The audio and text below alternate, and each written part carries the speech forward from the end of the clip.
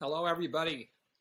This is Charlie and Nicole, who are the co-hosts of the podcast To Hell and Back, where we talk about people dealing with adversity in their lives and how they get into that adversity, how they get through it, how they get out of it, what kind of skills they use, what they learn. And we're having literally a fourth podcast about the loss of a young man that you may have listened to earlier ones. They're very recent if you want to check them out. And the young man is Ross. Ross took his own life a little over 2 years ago in May of 2020. And we talked to his mother for 2 podcasts about Ross and about how she has coped with the past 2 years, trying to get through the time.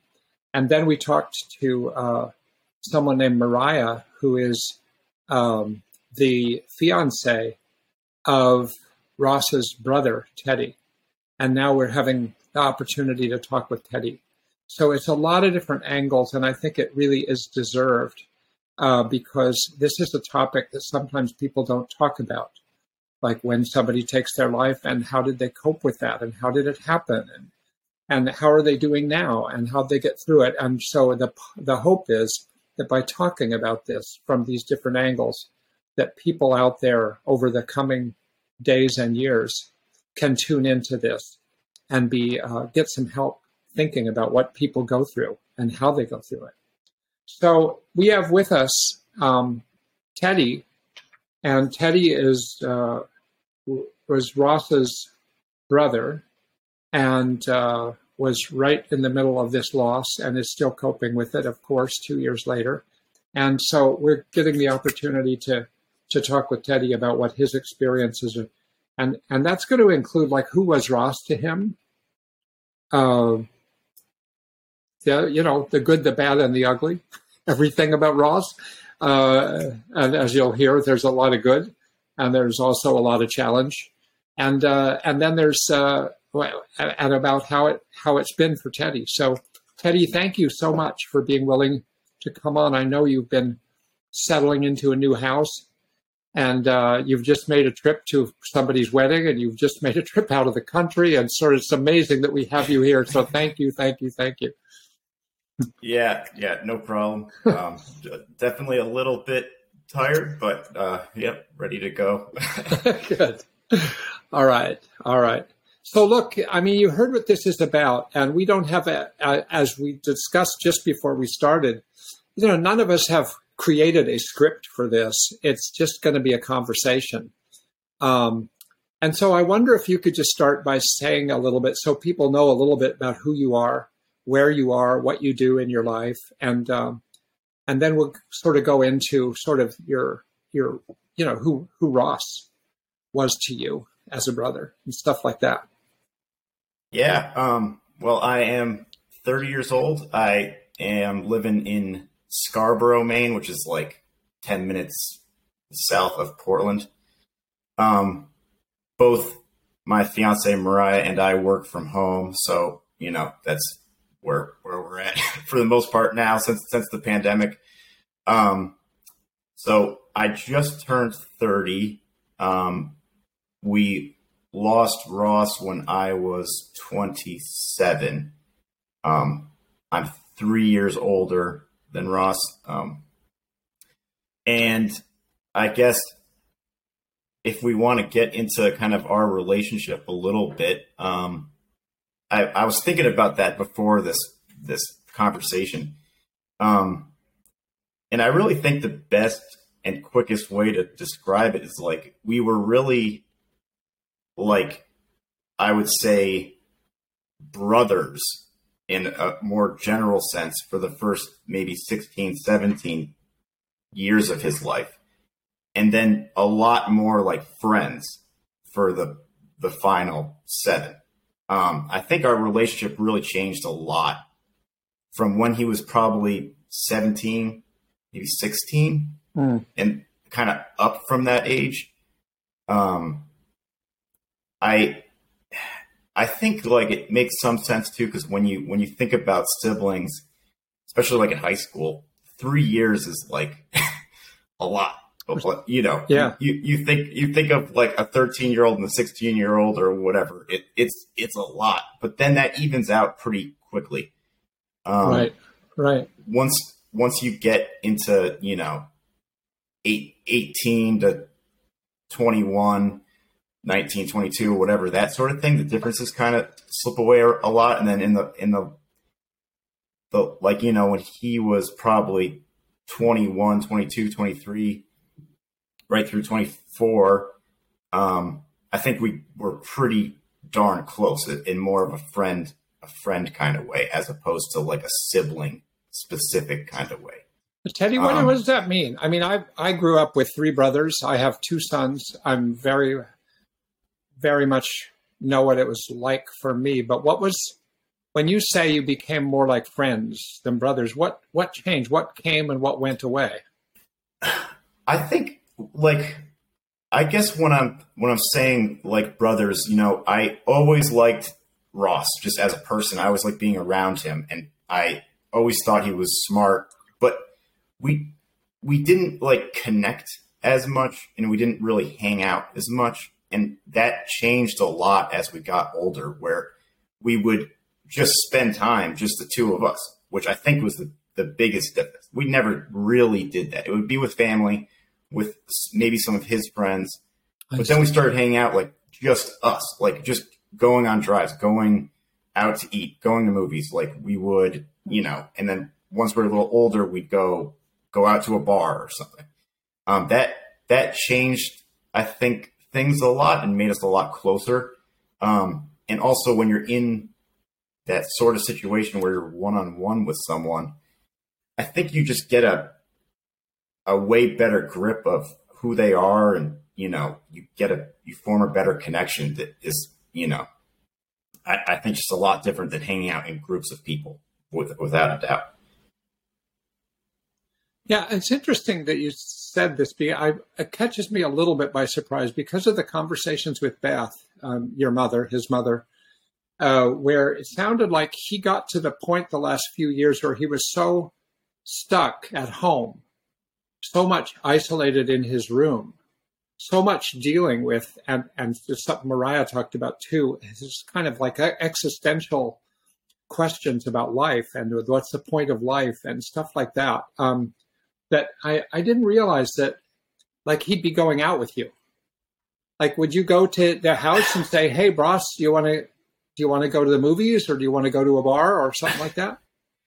I think that's a good point. I guess it's cool that you have the recent podcast with my mom stuff. I'm thinking, like, for right now, at least right then, speaking of him, I'm thinking very in the positive there. Yeah. Yeah. Like, I was thinking about like our relationship.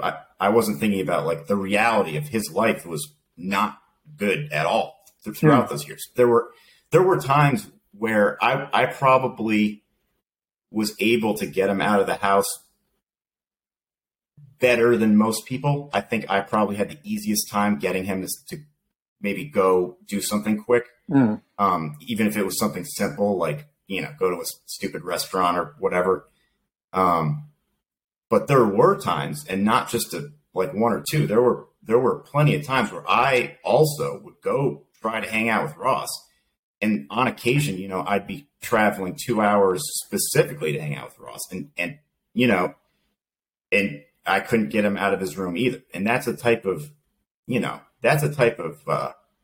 mental state or darkness that I have never like had in my life. I feel horrible for people that do have those feelings, because I'm not saying let's go to a party with a bunch of people and you're going to need to interact. I'm talking even go out for a drive, like just around town, and him saying no to that. I mean, that's a type of, that's a type of darkness that's very difficult for, I think, someone on the outside to understand.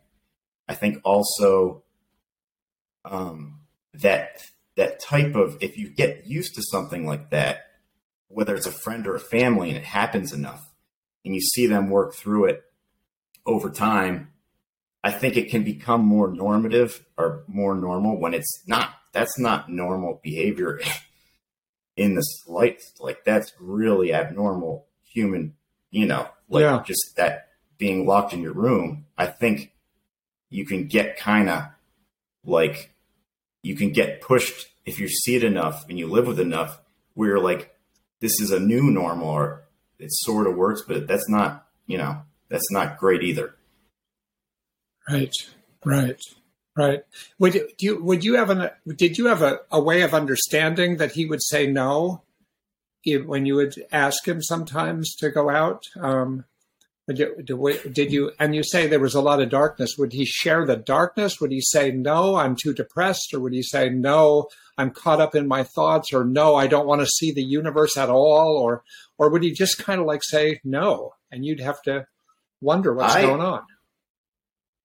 I would accept it for the most part, but never really fully understood it. He went through a lot of ups and downs where, there could be periods, and this is something that goes back to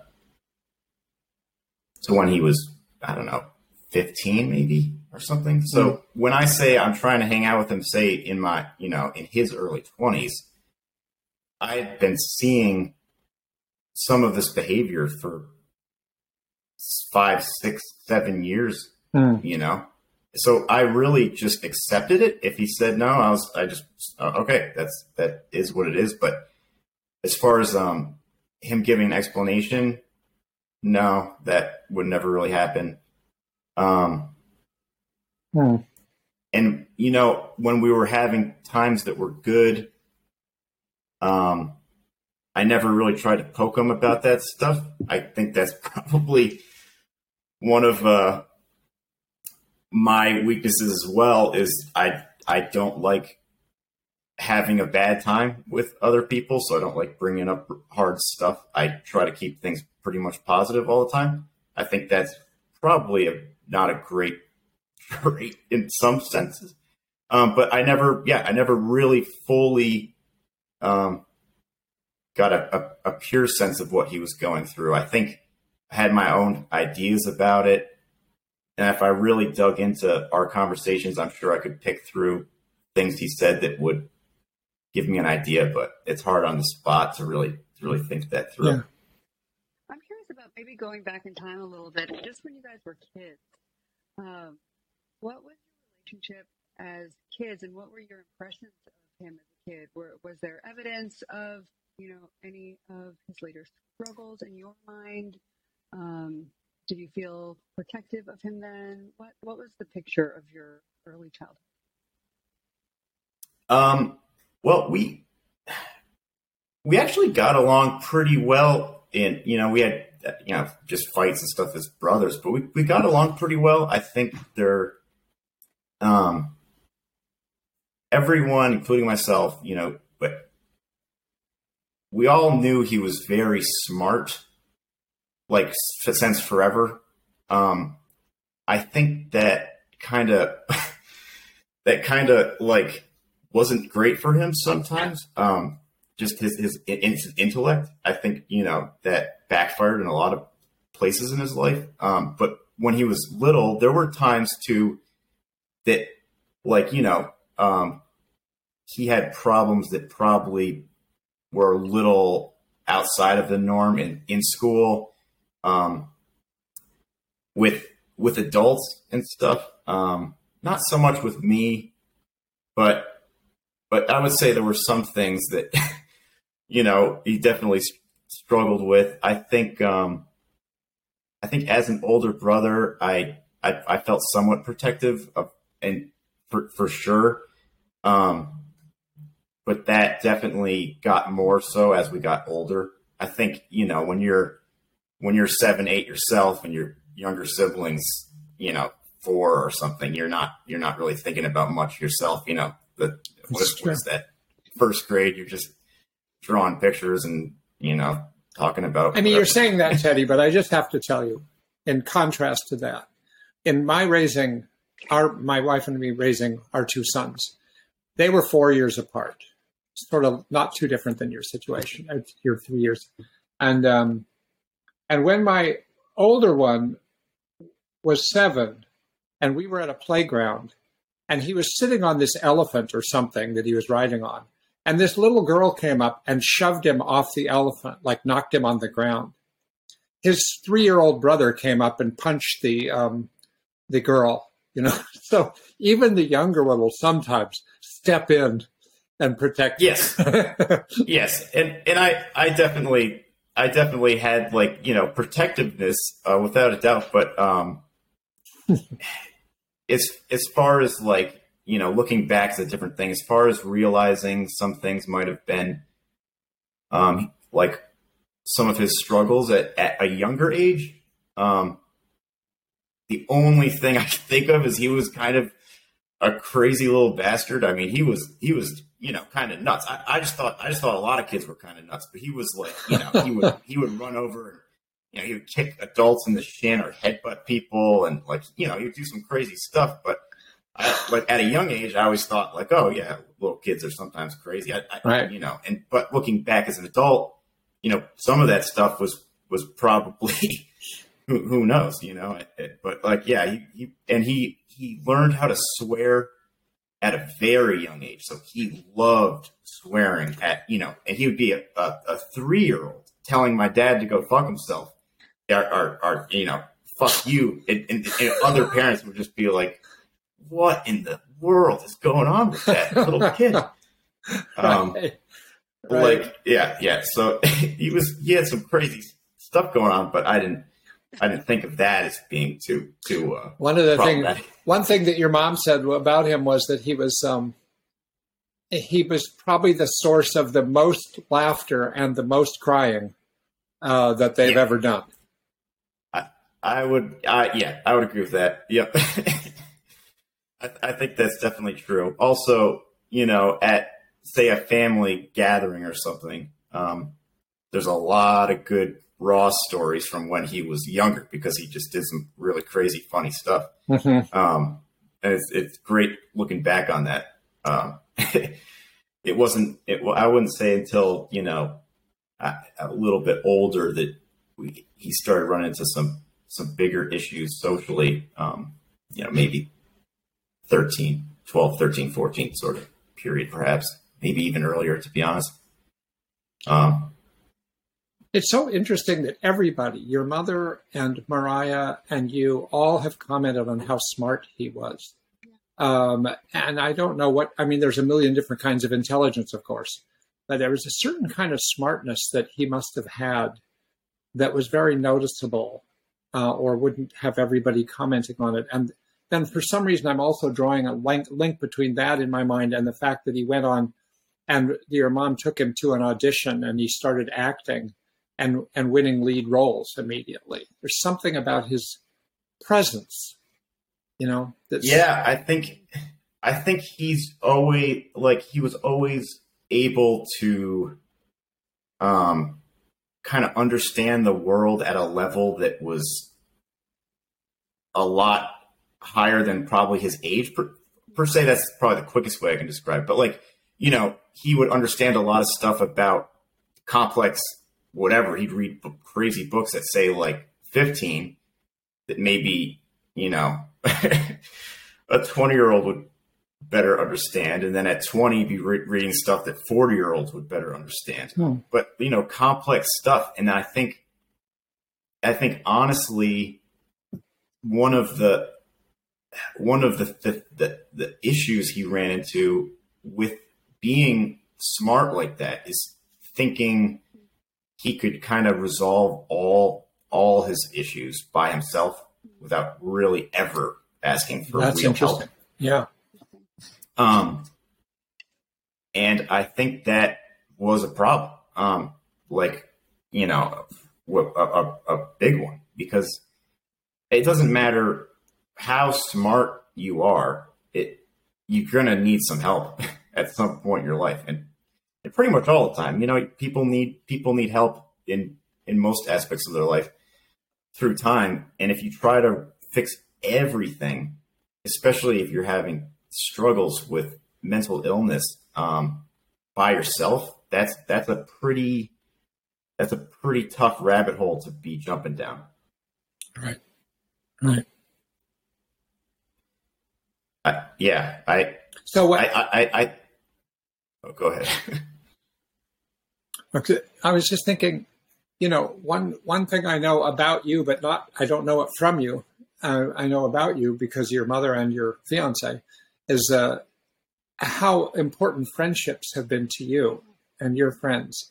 And it makes me wonder, like when you guys were little boys in the household and stuff, did that start early? Did you already have like friends you would do stuff with, or that you would hang out with, and Ross tended to be more isolated? Or did he have friends too? Or did he hang out with you and your friends? So I'm still, incredibly good friends with someone I met when I was 3 years old. And I still see him all the time, and I lived with them for like 3 years, a couple of years ago with Mariah and stuff. Joe, my friend Joe, I met him in preschool. We were very good friends through kindergarten, right through, grade school, college, high school, whatever. And for Ross, he never had a friend kind of like that when he was very young. I think he had some very good friends from, I'd say, like maybe late grade school period to early high school sort of age. Mm-hmm. Like his friend Ela. And then a little bit later, his friend Alex.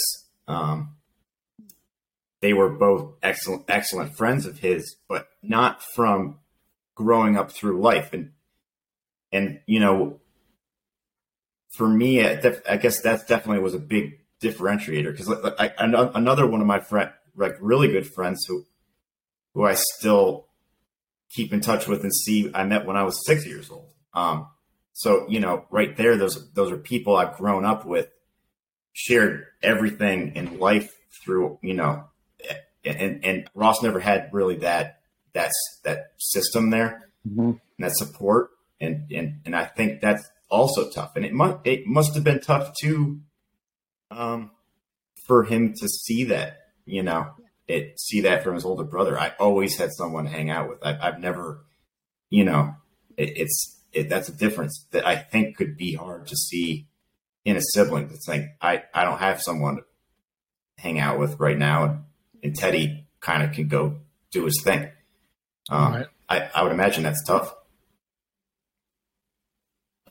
No, I know your father would, heard this from, well, I've heard this several places, but I heard this from your father because I spoke to him after Ross had taken his life.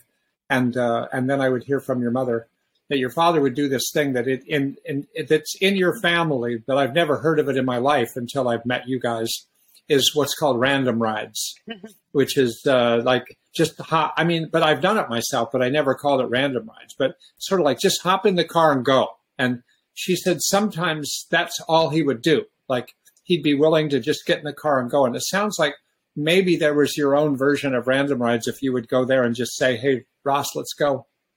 Let's go to a restaurant. 100%. I think, that's probably, I'm sure other people do it. Maybe they don't call it random rides, but I would think that's probably more specific to folks that are outside of cities or, more rural areas, because, who wants to drive in a car for 3 hours through traffic by choice? That's right. Not an enjoyable thought. But we would, we would go on rides sometimes, I don't know, sometimes it could be 2-3 hours, just through New Hampshire, Vermont, not with a destination in mind, but we would always find something to do. And I think that was one of the things Ross loved doing.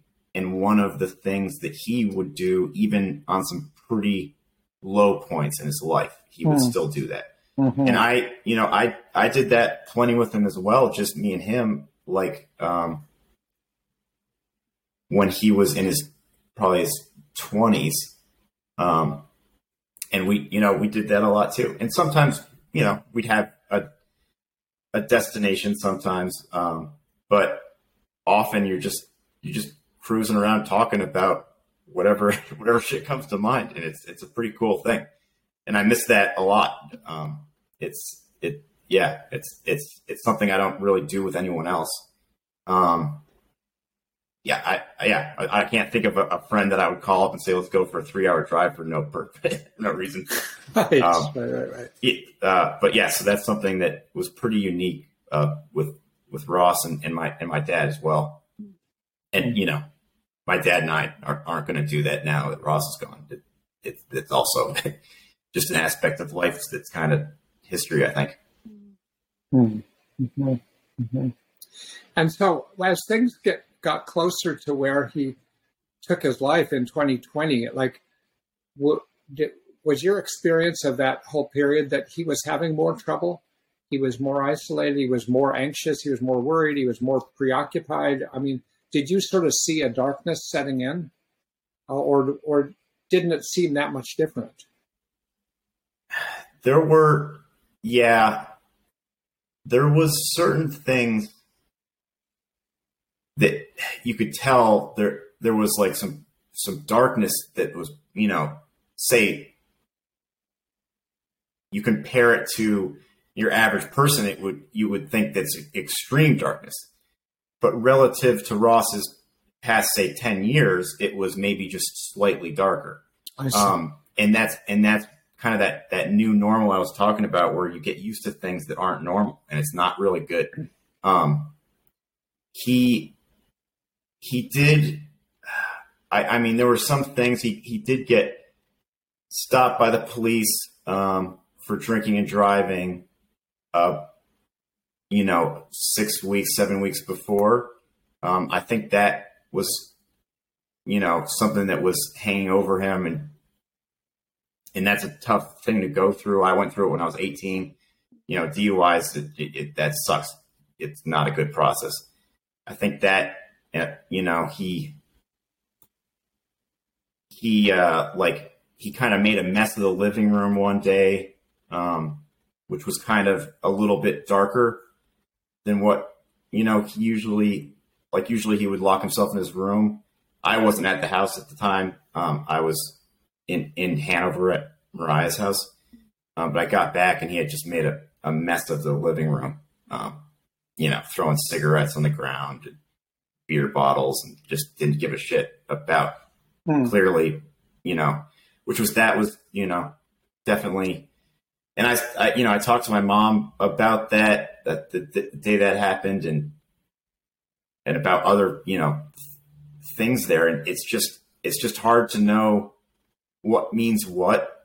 And it's really hard to know just how out of the norm something is when someone's been out of the norm for a decade, or more. When, it's hard to get a sense of what to do there. Well, I think it's really hard, Teddy, because part of why it's hard is that you're not, like you say, you're used to a very abnormal situation where with somebody else, you could come back to a brother and say, what the hell? I mean, what did you do here? What's going on here? And they might be able to explain something.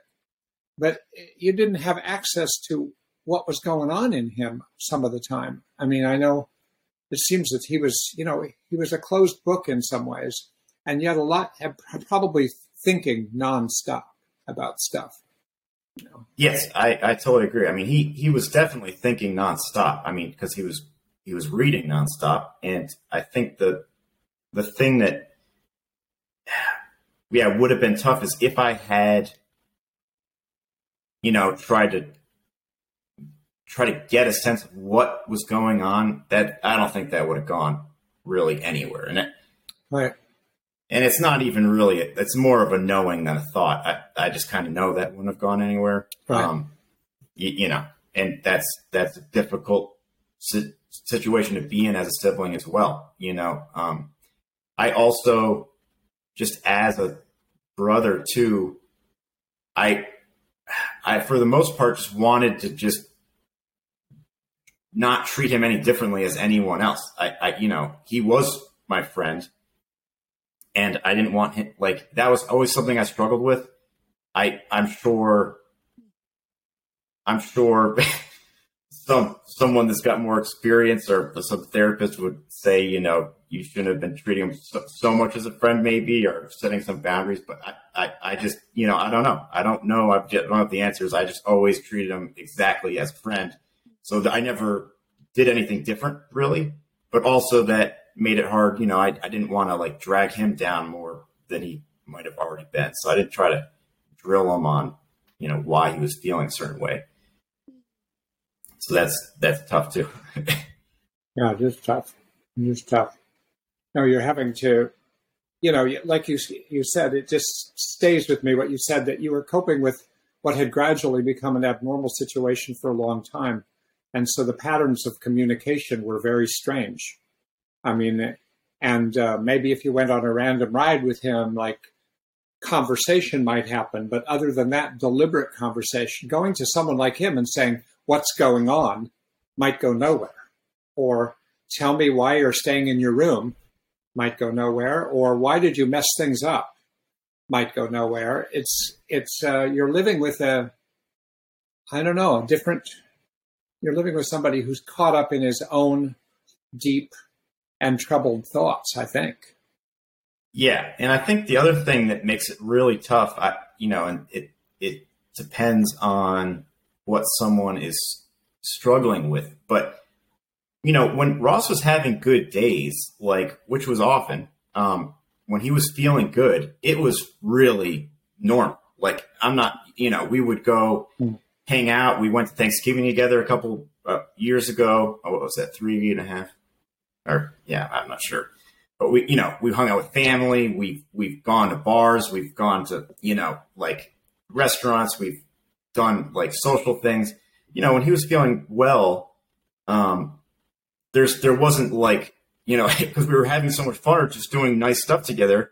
There wasn't a time where I was going to ever like grab him and be like, why last week were you feeling so shitty? Like, why'd you lock yourself in there? Like we were having a good time. I'm not going to go there and do that. That's tough because I wouldn't want to. Yeah, exactly. And that also as a sibling, I think you could be at danger of becoming almost like a parent. Right. Or even worse, or a therapist, even worse. Yeah. And that's something that also, is that's something that I definitely, I struggled with. I think probably a lot of siblings struggle with if someone's dealing with mental health crisis. Because you don't want to become a parent, but you also do want to help, and talk about a fine line to toe there. I mean, I don't know how you really do that, because that's tough. Well, it seems like you just have boundless kind of sensitivity to and compassion, or that you've had that for him, throughout most of your life. And I think Mariah was really, when she talked about first meeting Ross and being a little bit nervous because it was so clear to her how important he was to you, and that you were protective of him, and that it really mattered that she made a good impression. And I'm just curious, given that I think for some siblings, when there is one child in a family that takes a lot of attention, that maybe is that maybe takes a lot more of a parent's time and attention when you're growing up. There can be sibling rivalry, there can be resentment, and it seems like you just never ever responded this way with Ross. You just had seemingly infinite resources of generosity, of care, compassion, of love for him. And I'm curious how that operates or operated for you. I think a lot of that is just like, I'm trying to think of a way to describe it. I think it's almost like dumb luck. Like just I was just kind of like, I'm pretty patient just as a person. So that's something I would assume you're kind of born with, is patience, or maybe you can develop it. I don't know, but I've always been pretty patient. And then also kind of going back to like friendships, I've always had some incredibly close, strong friendships that are similar to similar to a brother in a lot of ways. And I just like going through, high school for me, I knew, cause we went through some rough stuff as a family. I knew how much shit Ross went through. And I saw him when he was, I forget, maybe like 15 or something, or 15 or 14. He got kind of hauled away to a facility that for people struggling. And, I visited one of the places he was at in Utah, which is, they're not bad places, but they're, it's still dark in its own sense when, especially say I'm like 18 or whatever, and I'm in high school living a perfectly normal high school experience, and then to juxtapose that to what Ross was going through, it's pretty easy if you're like a normal person, I think, to have compassion for that.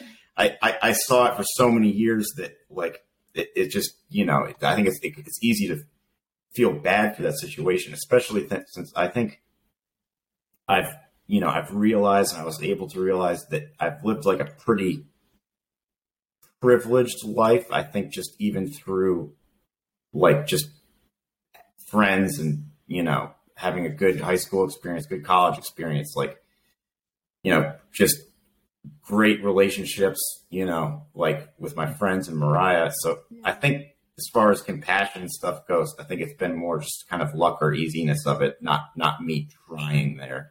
That's what I would say. It's still pretty remarkable. So Teddy, you get to May of 2020, and your parents were out of the country, or out of part of the country. Yeah. They were out of the States. They were in Hawaii during this time when he took his life, and that you were the closest to this, and that I think you were the person who discovered that he had taken his life. I wonder, without violating your own sense of what feels comfortable enough to share, I wonder if you could tell us a little bit, what happened? What happened? So I guess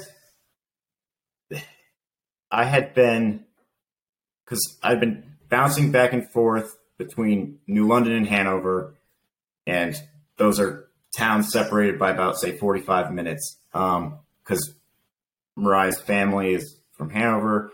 So I would hang out this was like the big part of the pandemic where no one knew what the hell was going on. So, right. You couldn't do anything. You couldn't go anywhere. So I was hanging out with Ross for a few days, and I'd go to Mariah's house and be there.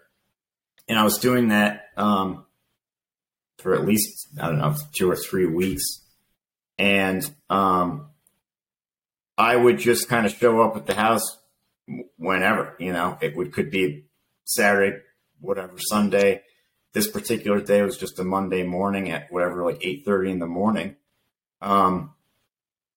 And yeah, I definitely don't want to get into too many real details of it, but I found him and had to deal with the police and just whatever panic shit was going on there. The mental drain of that is insane. And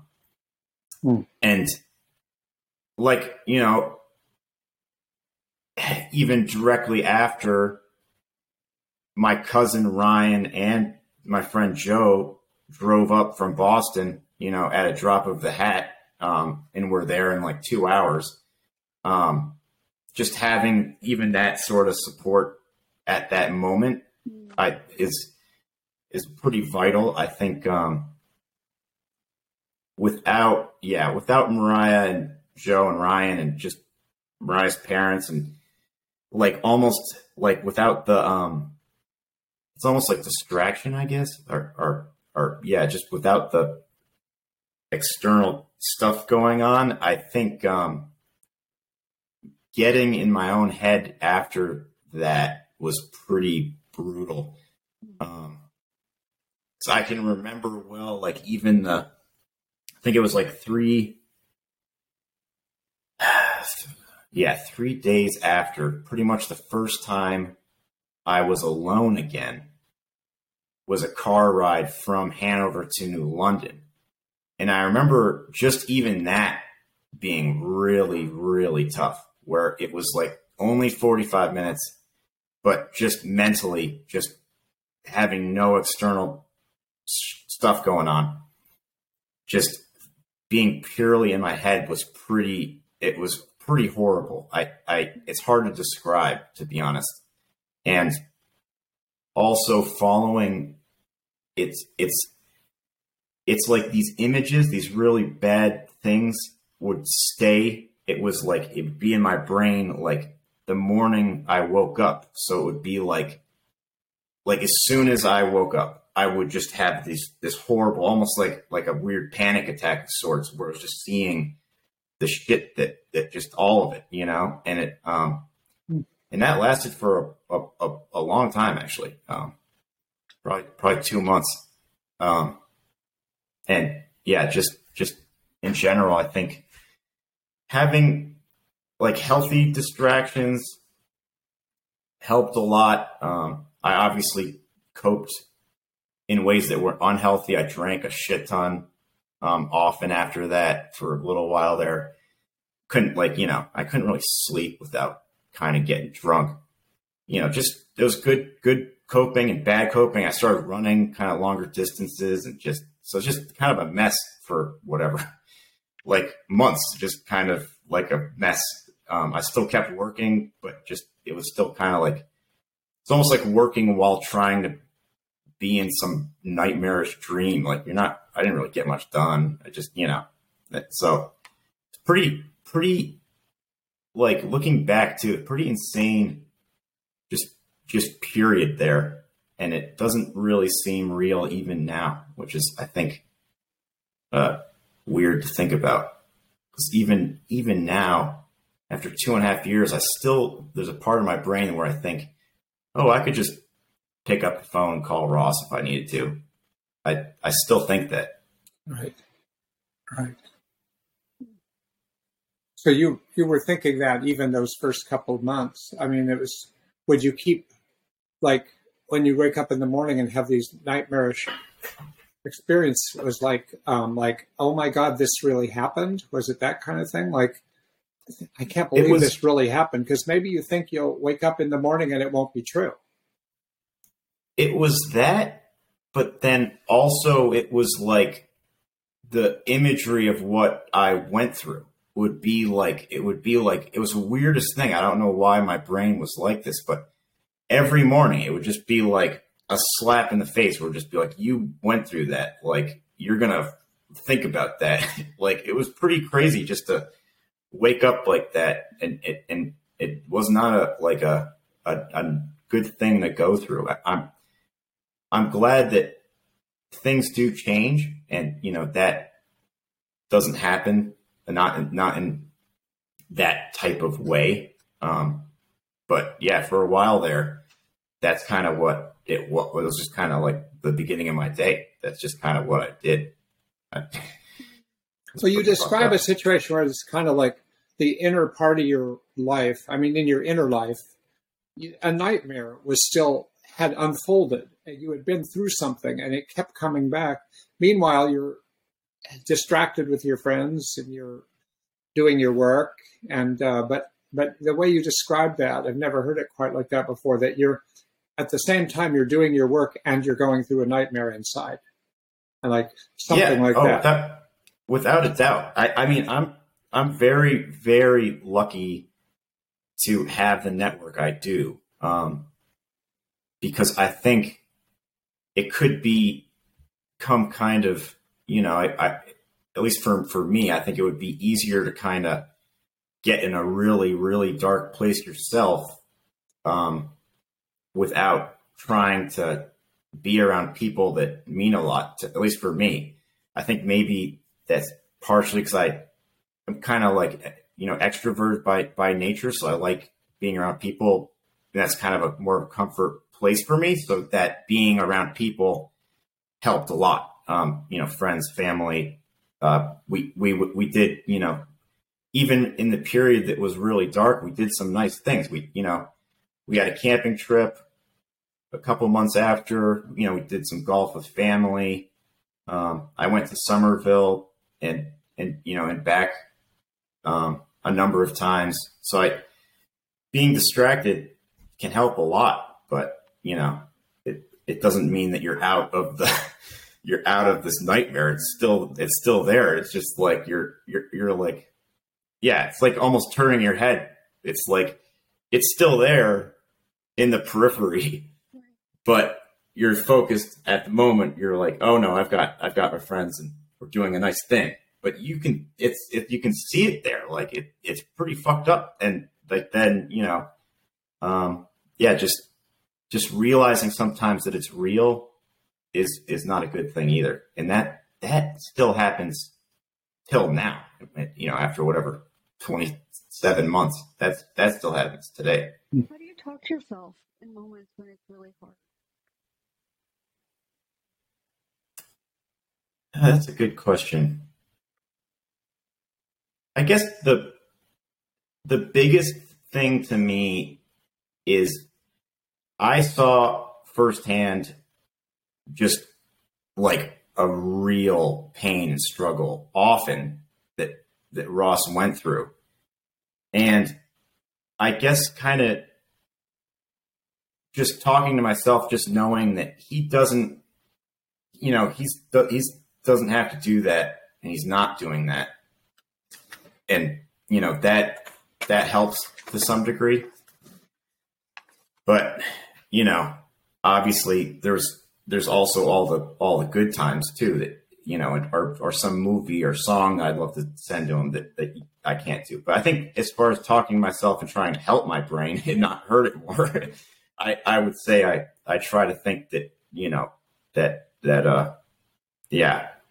a lot of that struggling that I saw, it's not happening for him now, but I don't know. It doesn't help a ton. I remember your mom said, Mariah said something. And go ahead.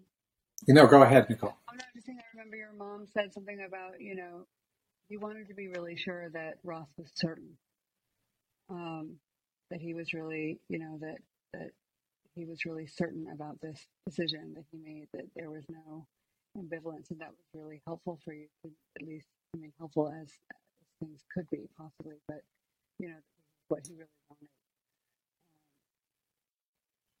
Can you talk a little bit about that? Just like what that was like for you to kind of wrap your mind around that this was a choice that he made maybe to get out of pain?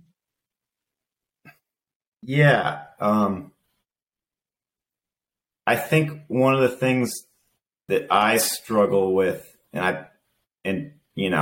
is, for instance, like you hear those stories where someone might jump from a bridge and they survive, and they say they realized in the air that they didn't want to do this. And I, without going into the details of what Ross did, he tried and failed and moved and tried and succeeded. That's a lot of time. That's a lot more than a few seconds in the air off a bridge. That's right. A lot of time to think through what you're doing and be in harm's way and come out of harm's way and put yourself back in it. I do think about that where, he was in that moment, at least, or that whole night, he was certain and now he showed determination, I guess.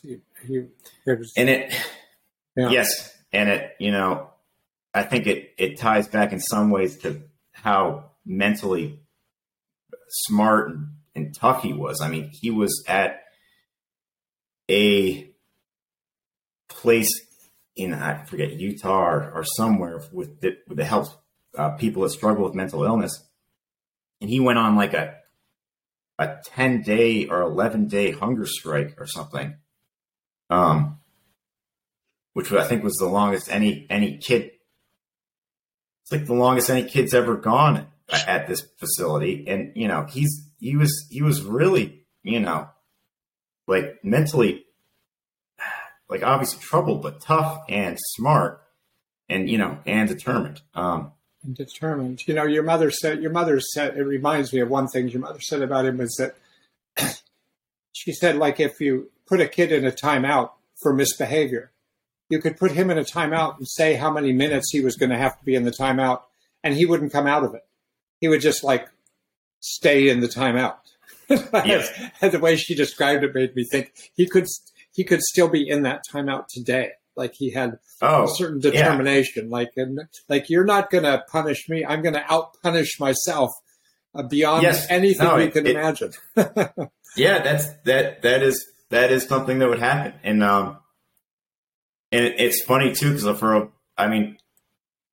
a lot of the time too, my dad couldn't even put him in a timeout. He would just stand up at, you know, little 4-year-olds standing up to adults. It's just like it's pretty crazy to see. I mean, what are you going to do? Like tie him up and put him in a corner? Like he just wouldn't listen sometimes. It was wild. He's stubborn. And I think, I know like the stubbornness carries through as an adult for him when he was struggling. I always thought therapy would be an awesome thing for him to do, but it was also clear that if it wasn't his choice, that shit was never going to happen. And even if you know, put chains on him and put him in a room, he could go to therapy 1,000 hours and not do a thing if he had to. I mean, it needed to be his choice. And I think I was always I was always sad that he never made that choice. Especially as an adult. I think if he found someone he liked speaking with, it could have really helped him quite a bit. But yeah, boy. I mean, and I know that because in those 2 years before he ended his life, your mother would meet with me now and then and talk about him and try to think of every way possible to get him to go see somebody. She wanted him to come and see me, meet with me. She wanted to trick him into coming to see me because he wouldn't come. You know, she said, well, because they sell marijuana down in Northampton and we could go down there together and you're out of marijuana. Now let's go buy some marijuana. And then, oh, by the way, let's stop by and see Charlie. I mean, I think she just was thinking of everything she could to get him to somehow see somebody. But it sounded like he was, like you said, the kind of person who, you know, he had his mind. His mind was a very powerful instrument. And it was not, you couldn't sort of get him to do stuff that he didn't want to do. I think that's got to be one of the biggest struggles for our family, really, and probably a lot of families is, you know, people that are stubborn. There's especially adults that are very stubborn. I mean, and you know, you're not really gonna force anyone into something. That a lot of it has to be their own choice. I know we did a group class at McLean a number of years ago with families that had loved ones that were struggling, and I remember other parents in that as well saying, you know, that's the hardest thing. If someone is a younger person, there are some ways it seems like where you can kind of push them into doing some stuff, but adults, if someone's an adult and they're stubborn, you can't, you know, you can help them try to, you know, find their way there, but you're never going to be able to just push them into it. It just seems like, especially with Ross, Like there was just no way. No way. No way. No way. I would hear of all of your mother's efforts to figure out. Your mother seemed to have a nonstop job figuring out what to do to try to get him help, and it was just very, very difficult. And so, and she was so grateful that Ross had a brother, even in spite of all the hardship that Ross had, and however difficult he felt life to be, and however pointless he found life to be, that you would show up and he'd go do something. And you and Mariah would show up and he would go and do something with you guys. You were like a trio, is the way Mariah was putting it. Yeah, I think like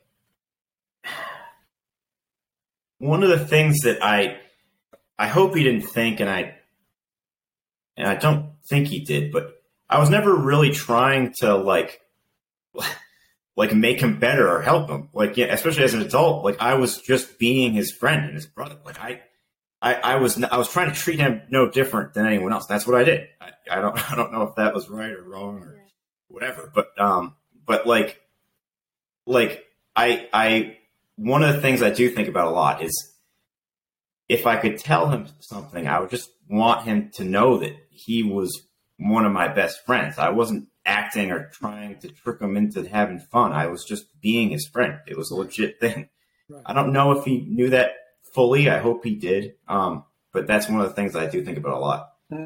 Just, I was just, I was just there, just doing stuff together. I wasn't, really trying to cure him or do any tricks or anything. I'm not that sneaky. I was just trying to Let me tell you, it's sort of like a chess game. He's a better chess player than you were, if it were up to that. And I relate to this, Teddy, because as a therapist, sometimes I've worked with pretty stubborn people, and I find that everything I try to do when they know I'm trying to do something doesn't work.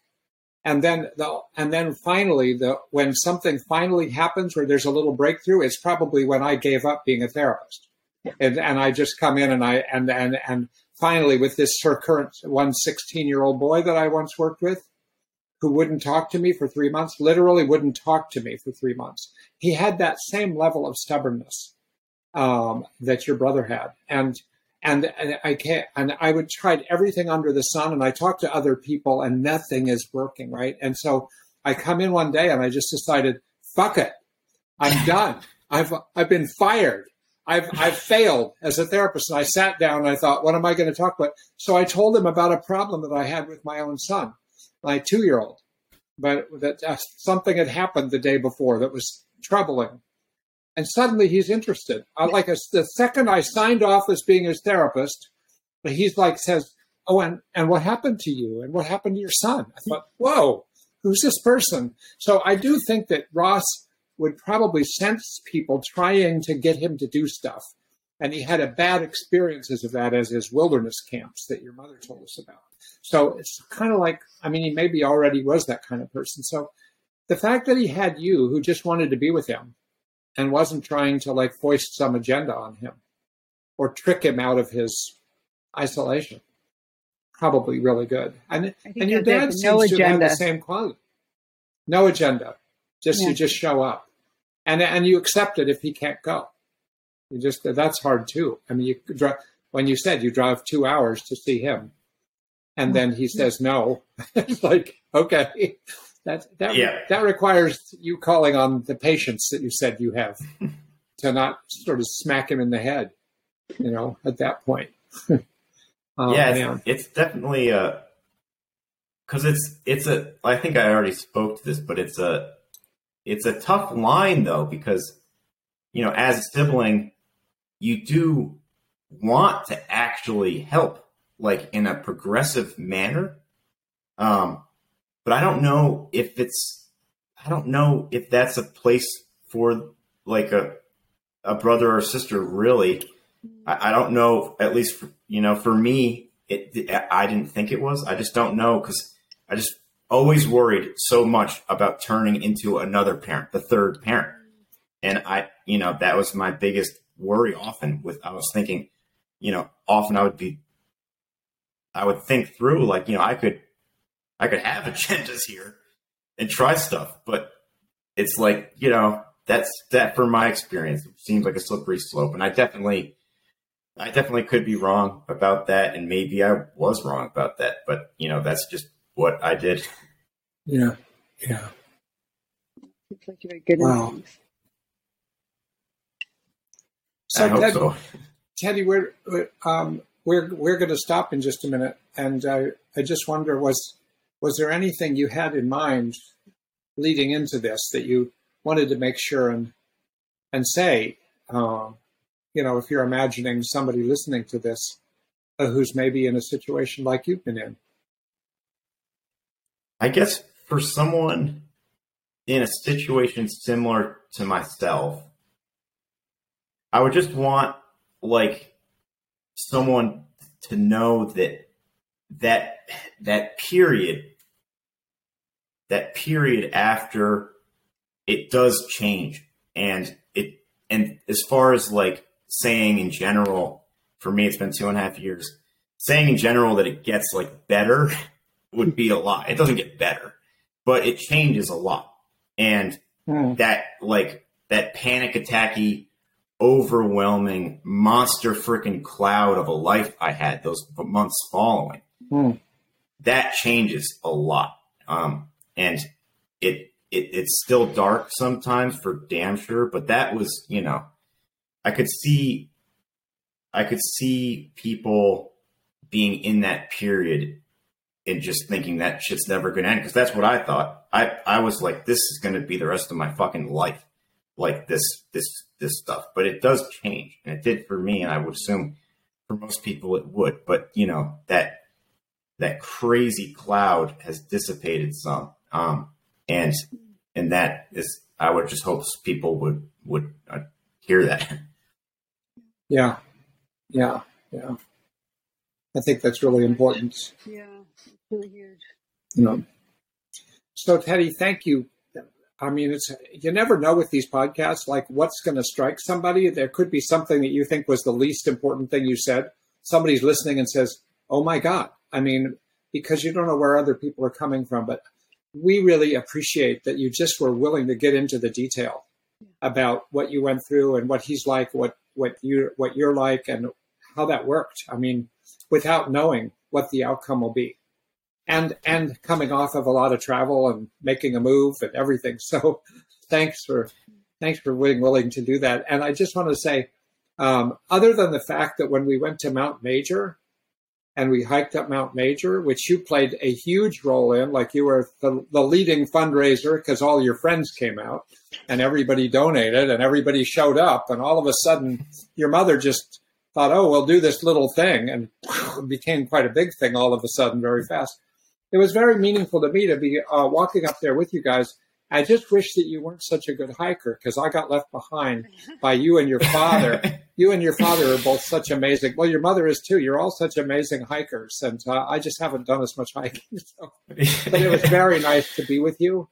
And I wanted to tell you what we told Mariah too, is that she didn't seem to know this, but on my website where these things get posted, there's a gallery that got linked to your mother's podcast with photographs that include one photograph with you and Mariah and your mother and father at the top of Mount Major. I don't know if you remember that photograph being taken.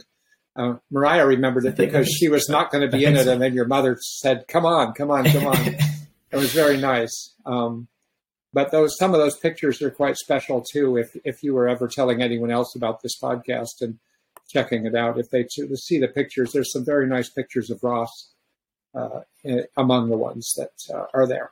So thank you a lot. Thank you. And yeah, thanks for having me do this. I hope for someone or sibling or someone, it's helpful to hear the story. I'm sure it will. There's no question. All right. We're going to sign off. All right. Here we go.